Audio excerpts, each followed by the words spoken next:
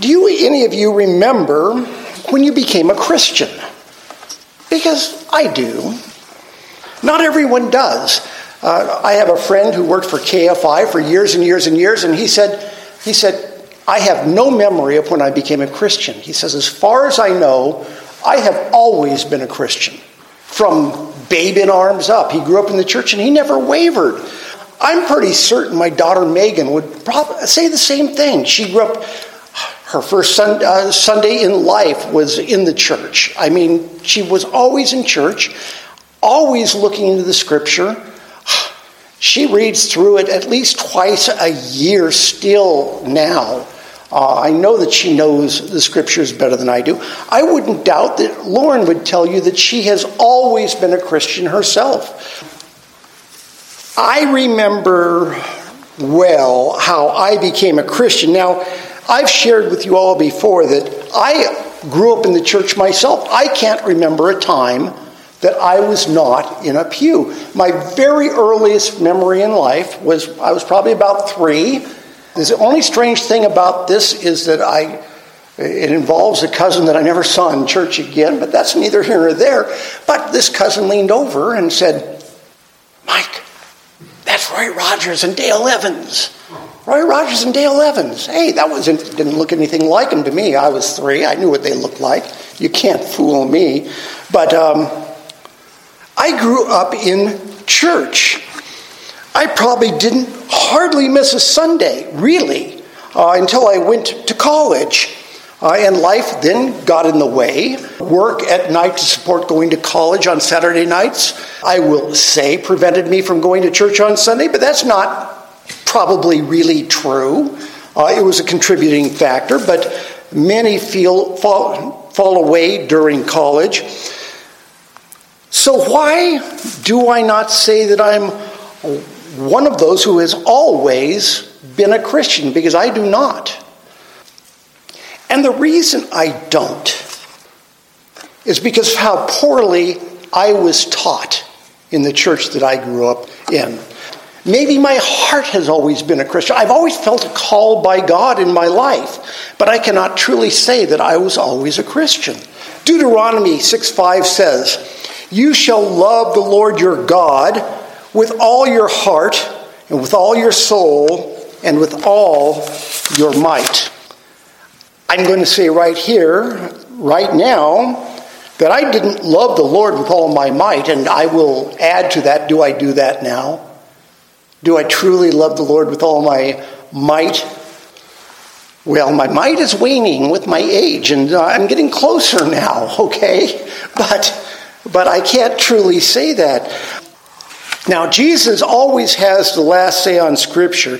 In Matthew 22:37 through 40, he throws in a wrinkle because he quotes Deuteronomy, but he changes it just slightly. And as God, I'm going to say that he's allowed to do this because I think what he does is actually shows you what Deuteronomy means.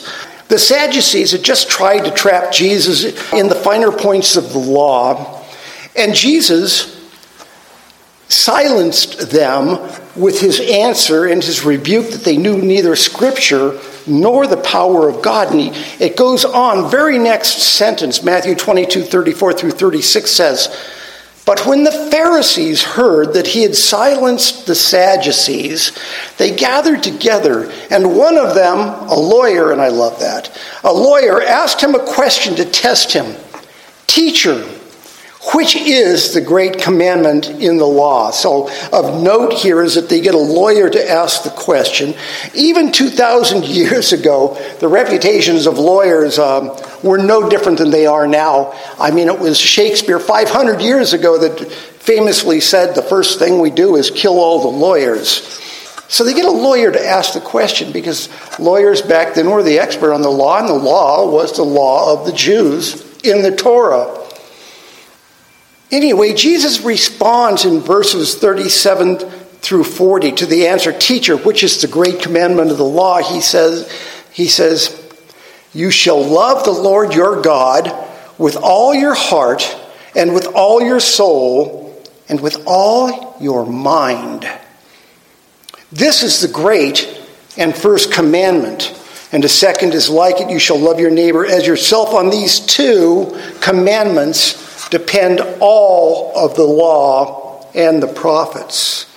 Jesus said you must love God with your heart, your soul. It doesn't say might, but with all your mind. And I think that is wound up with might right there. You must love your God with your mind.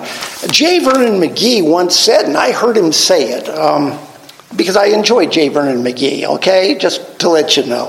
I'm not sure he's the greatest Reformed theologian that ever walked this earth, but he said that all you need to know to be a Christian is, Jesus loves me, this I know, for the Bible tells me so.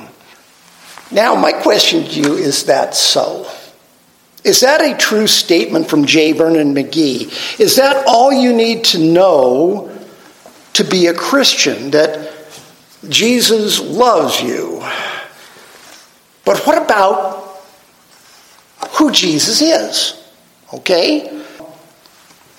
Recently, I was listening to Dennis Prager on the radio, and I've always had a complaint with him for who he allows in his radio show to be a Christian, okay? Because Dennis Prager always said on his shows that if you claim to be a Christian, to me, you're a Christian. And that would include Jehovah's Witnesses, and includes Mormons, and it includes all these different groups who claim to be a Christian. And one day, somebody on his radio show said, Dennis, who is a Jew to you? Dennis wavered, and the guy said, is the Reformed Jew who doesn't believe in God a Jew to you? And Dennis says, well, no, because they don't believe in God. They're not a Jew. And the fellow said, well, that's how Christians feel about people claiming that they believe in Jesus when they deny the Orthodox faith, when they deny who Jesus was, when they have another Jesus. He said, I've never thought of that before. So the question is, which Jesus loves you? Is it the spirit brother of Lucifer, of Mormonism?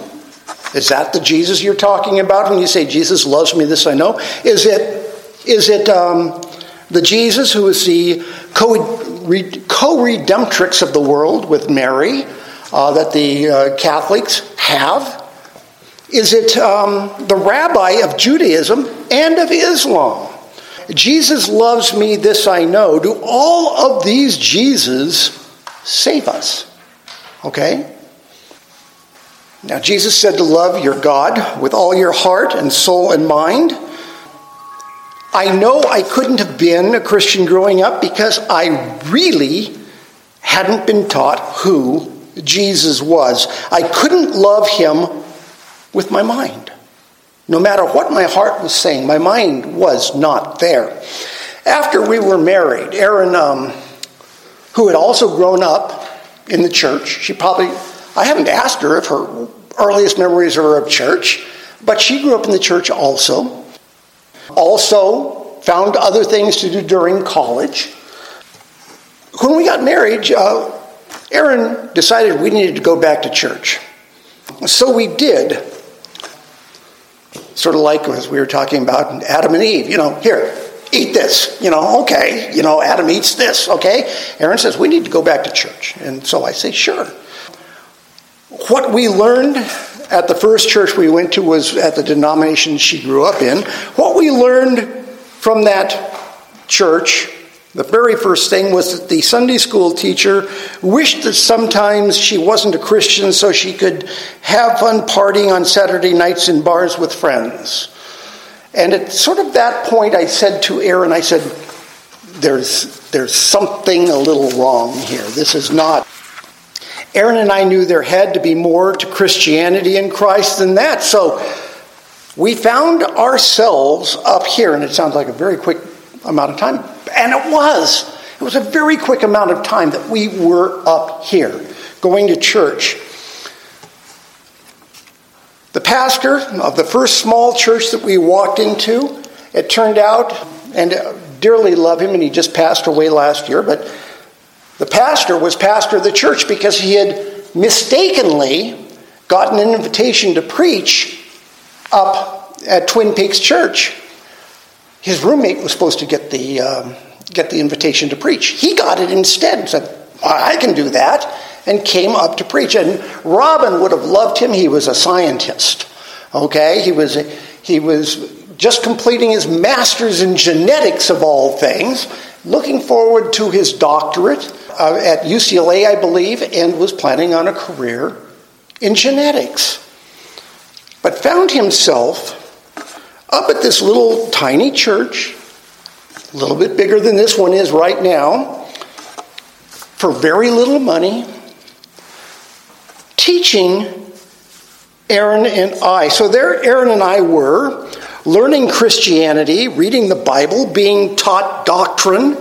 The upshot of this overly long introduction to our passage today is that Aaron and I became Christians under his teaching. But along the way, we asked all the usual questions. The one I remember best is this one. If Jesus is the way, the truth, and the life, and no one comes to Father but by him, what about the Aborigines in New Guinea, in their hut in the middle of nowhere, who have not only not seen somebody who's not a member of their own tribe, much less a Christian missionary?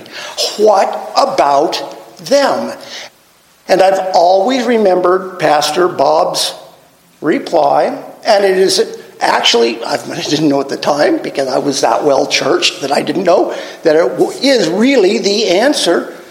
He said, God gives light to everybody, and you're to act on the light that he's given you. The Aborigines in New Zealand, or New Guinea, close, New Zealand, the Aborigines in New Guinea see the creation of God. They have all of nature. They can see the handiwork of the Creator every day. So they have that light that they have to work with. They are to react to that light. Now, I know that question, that I asked is the question that not only every new Christian asks, how can this possibly be? But it's also what every person who is antagonistic to Christianity believe. The nation of Israel was given God in the flesh. The natives in New Guinea were given the evidence of the goodness of the Creator. In both cases, some responded, others did not.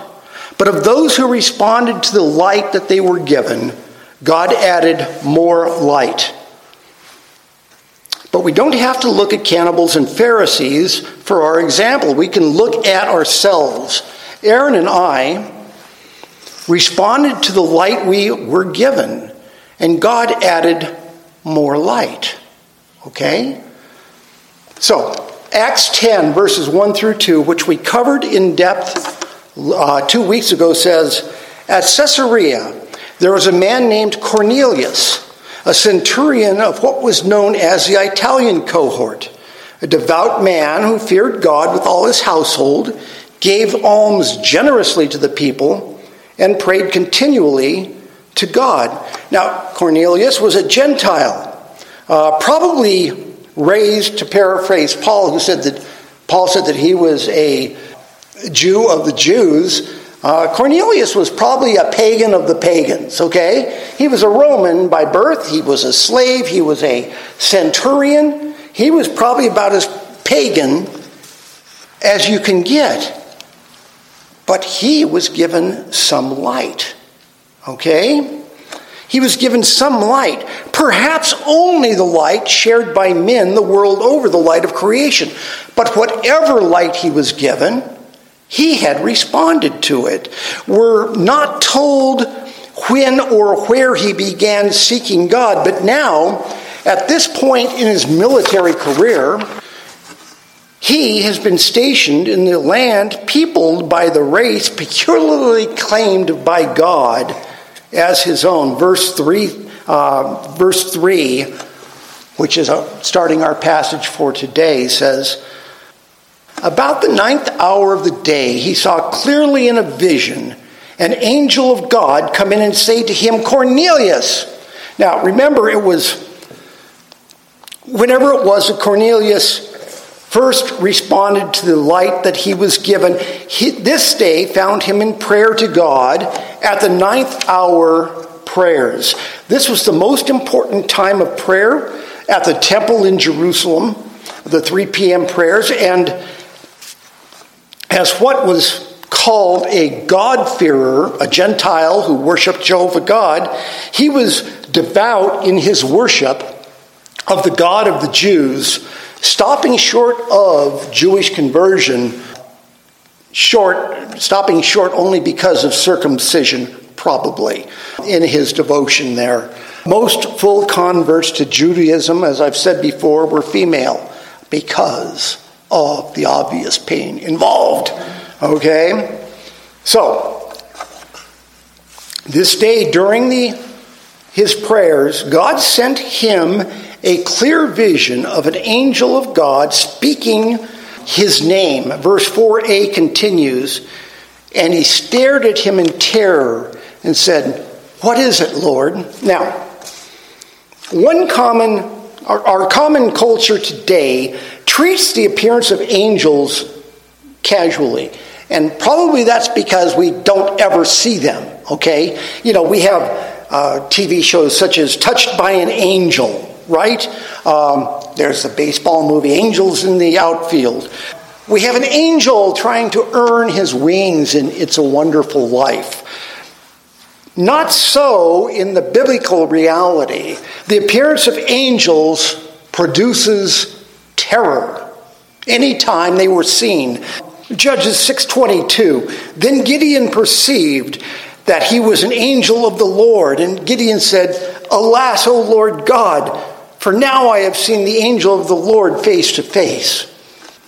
In 1 Chronicles 21:16, we see an angel appear to King David, the fearless warrior king. What was David afraid of? He wasn't afraid of Goliath. He fled from Saul, but I'm not positive he was afraid of Saul. He could have killed him at any time, and he didn't kill him. So in 1 Chronicles we have, "And David lifted his eyes and saw the angel of the Lord standing between earth and heaven, and in his hand a drawn sword stretched out over Jerusalem. Then David and the elders, clothed in sackcloth, fell upon their faces." Daniel was also a mighty prophet of God. Daniel 10:4-9 says, "On the 24th day of the first month, as I was standing on the bank of the great river," that is the Tigris, "I lifted my eyes and looked, and behold, a man clothed in linen, with a belt of fine gold from Uphaz around his waist. His body was like beryl, his face like the appearance of lightning, his eyes like flaming torches, his arms and legs like the gleam of burnished bronze, and the sound of his words like the sound of a multitude. And I, Daniel, alone saw the vision, for the men who were with me did not see the vision, but a great trembling fell upon them, and they fled to hide themselves. So I was left alone and saw this great vision, and no strength was left in me. My radiant appearance was fearfully changed, and I retained no strength. Then I heard the sound of his words, and as I heard the sound of his words, I fell on my face in deep sleep with my face to the ground. And more close to Cornelius' time and occupation, we have Matthew 28, 2-5 at the tomb of Jesus. And behold, there was a great earthquake, for an angel of the Lord descended from heaven and came and rolled back the stone and sat on it. His appearance was like lightning, and his clothing white as snow. And for fear of him, the guards trembled and became like dead men. But the angel said to the women, "Do not be afraid, for I know that you seek Jesus who was crucified." Uniformly in Scripture, the appearance of an angel inspires fear, if not abject terror. I do not doubt, despite today's sitcoms and movies, that would be the same result today if an angel were to appear before men. Verse 4 here shows Cornelius, the middle-aged, responsible centurion, who was expected to stay at his command as a battle fell apart around him and casually face his death without leaving his post. That's what's expected of Cornelius. But he sees an angel in this vision. He stares at the angel in terror and manages to stammer out, "What is it, Lord?" Verse 4b, and the angel said to him, "Your prayers and your alms have ascended as a memorial before God." See, Cornelius had responded to the light God had given him. And God is about to give the centurion more light. The angel continues, "And now send men to Joppa and bring one Simon who is called Peter. He is lodging with one Simon, a tanner, whose house is by the sea." John MacArthur points out that despite Cornelius' sincerity in his worship of God, he could not be saved apart from a correct understanding of the gospel of Christ. Cornelius had to have more light.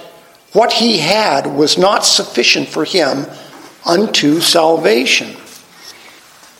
Cornelius had responded to the light of God that he had been given. Because of God's election of him and the centurion's seeking heart, God is moving to prepare him for further light. So, how does it work that God chooses us, that God elects us before the foundation of the world was laid, and yet we must respond to the light, to the knowledge that we're given? John MacArthur points out that divine election, and I alluded to this last week, election and what we call divine election and human responsibility are both the clear teaching of Scripture. Proverbs 8:17 says, "I love those who love me, and those who diligently seek me will find me." Okay? I love those who love me, and those who diligently seek me will find me. Jeremiah 29:13 says, "You will seek and find me when you seek with all your heart." Gosh, that sounds a little bit like love God with all your heart, soul, and mind. But you will seek and find me when you seek me with all your heart. And to make sure you know it's not just an Old Testament idea, Hebrews 11:6 tells us, "Whoever would draw near to God must believe he exists and rewards those who seek him." Okay. Now, John MacArthur goes on to say that salvation is both accomplished by God and commanded of sinners, okay? Sinners are, I've used it before in other sermons, call on the name of the Lord and be saved, right? We are commanded to call on the name of the Lord and be saved. John MacArthur says that salvation is both accomplished by God and commanded of sinners. And how does that work? Well, the next statement of John MacArthur says, "Although our limited comprehension does not allow us to harmonize them, there is no conflict in the mind of God."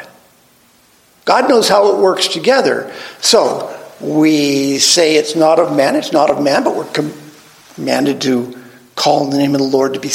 So something works together in a way that we cannot harmonize ourselves. And I'm not really worried about teaching that because it is teaching Scripture. Okay? to teach that we have to call on God, to teach that we have to, whoever would draw near to God must believe he exists and rewards those who seek him. You shall seek and find me when you seek me with all your heart. Scripture teaches it. I have no problem teaching it. If I can't explain how it works together, that's not God's problem. That's not Scripture's problem. Frankly, that's not my problem. Okay? So Cornelius was seeking God, just as when Aaron and I were married, we began to seek God. So he had to seek God. We began seeking God. And it wasn't just Aaron saying, here, eat this. I mean, because I was seeking God too. We were both interested. And here God is about to send the Apostle Peter to Cornelius. With Aaron and I, something brought us to this mountain. Okay? Well, not something. God brought us to this mountain. God brought us to where we were going to receive more light. Cornelius was going to get Peter to give him more light. We got up here and were given more light. Cornelius is going to respond to the further light given to him through the presentation of the gospel by Peter, just as Aaron and I responded to the teaching of a faithful pastor, a fellow named Bob Vandiver, just because. A faithful pastor. Election and response, how do they work together? Another faithful pastor, John MacArthur, has said that our simple human minds can't comprehend God's ways. And I don't, but Scripture teaches it clearly. God has given us a light. Therefore, we must respond to that light. That is the story of Cornelius. That is what he has done. God has, and the thing is,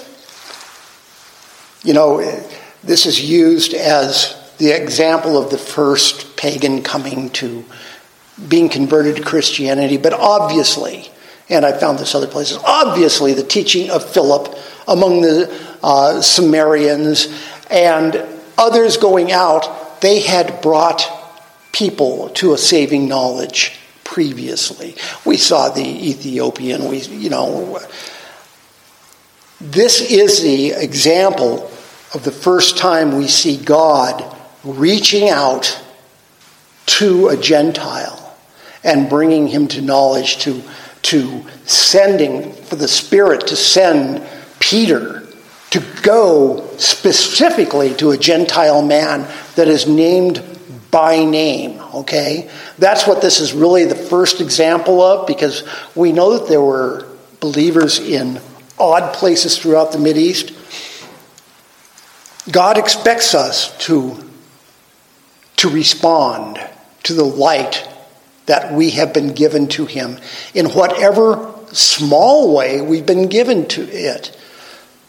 Bob used to say that whatever light was given was enough in God's mind to have someone call upon his name to be saved.